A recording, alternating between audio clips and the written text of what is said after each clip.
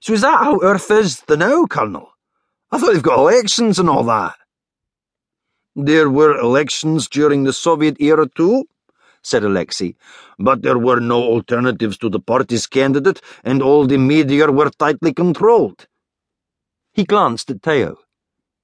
Is it like that on Earth, Major? I'm not entirely sure, he said. But going by radio reports, the political mainstream across most of Earth's sphere seems to be pro-hegemony.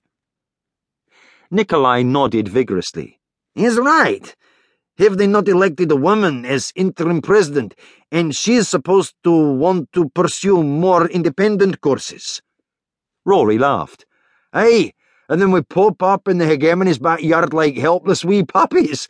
I bet they're using us to make sure she toes the line. Theo grinned. Rory, my boy, he thought. You are definitely one of the sharper tools in the box. Just then, Janssen and Ivanov entered by the kitchen's rear door, the former dumping a bag of tools noisily on the tiled floor, the latter handing Theo a large cluster of keys. That's the last of the false walls up, Ivanov said, loosening his heavy work jacket. We restacked the crates, and old Tove helped us dirty up his barn floor again. Theo laughed. Once he quarters his barrow in there for a night or two, it'll be more than filthy enough. He looked at Janssen.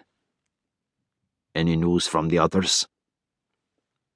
McLean and Bessonov finished up in the last half hour, Janssen said, tugging off his brown woolen hat and scratching his scalp through wild black hair. But Hansen's team was held up by a cracked load axle. They're going to be another hour at least. Nikolai shook his head. What's that old saying? No plan survives contact with the enemy. Right, here we go, said Rory loudly. That's him now, look! Li Shan. And now Ambassador Horst descends the gantry to meet the Vice President John Balfour.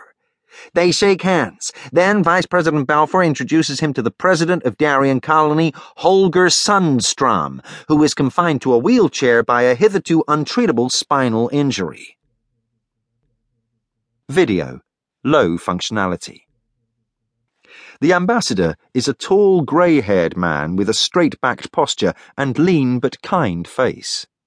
He smiles as he comes face-to-face with the president, who is accompanied by a flock of officials and guards, and the smile widens as he leans down slightly to shake the man's hand. After an exchange of pleasantries, the assembled party of dignitaries and their attendants head along a covered walkway towards the main terminal. Behind them, a handful of reporters hurry down the shuttle, muttering into lip-bead mics or fiddling with head-mounted cams. Li Shan. Viewers and glow immersers with hologital systems shall soon be receiving a higher quality service now that myself and my, assistant Tiberio have disembarked from the ambassador's shuttle.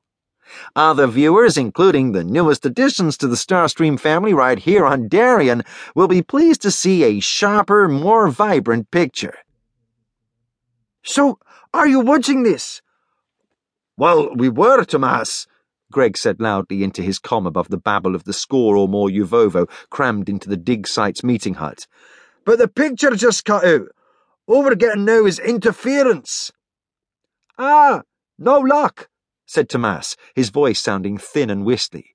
We got perfect reception up here, but then our signal is coming directly from monitor set. Aye, why doesn't that surprise me?